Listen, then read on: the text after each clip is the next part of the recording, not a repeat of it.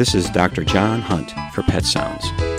Allow me to spend some time with you discussing pets, pet care, and everything in between. Today's Pet Sounds is the plague. When someone mentions the plague, we all have a gut reaction. The plague on you is a euphemism using the deadly reputation of the plague to wish someone harm and death. What is a plague, and is it still around? How do our pets fit into the plague's ecology? The plague is caused by the bacteria Yersinia pestis. The bacteria infects rodents like ground squirrels, mice, chipmunks, wood rats, rabbits, and prairie dogs, primarily in the grasslands and scrub woodlands of Utah, Arizona, Colorado, and New Mexico. Fleas are the primary mode of transmission among the rodent population. Experts believe the plague bacteria circulate among rodent populations and their fleas at a low rate, causing minimal die-off. So there is a long-term reservoir of plague circulating amongst the animals. This is called an enzootic cycle. A cooler summer after a wet winter seemed to trigger outbreaks of plague amongst the rodent populations that spill over into other species in areas where there's a high density of rodents. This is called an epizootic.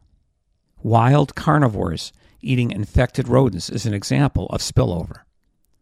In urban areas, a high rat population can spark an epizootic outbreak as well.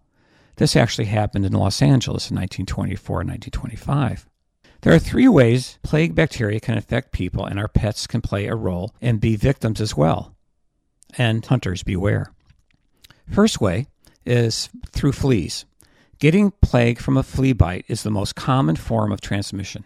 When an epizootic outbreak occurs, there are usually a lot of affected rodents dying of plague. Fleas will jump ship, so to speak, seeking live hosts, which can be another rodent or other animals like dogs and cats.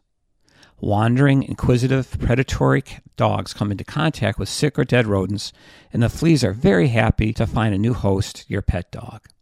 The dog can now bring infected fleas back to your home and risk getting you infected. Dogs are fairly resistant to the plague, but can get it. Contaminated tissue can be a source of plague. A hunter can get the plague if he skins an infected animal without proper precautions. Plague, lastly, can be transmitted through respiratory droplets. A person with a form of plague that causes pneumonia can spread the bacteria by coughing.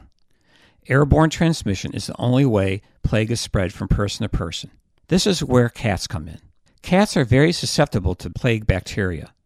They can get it by eating an infected rodent, then the cat gets plague pneumonia and can spread it through cough droplets to owners and veterinarians. There have been several cases of cat-transmitted plague in the United States in the past.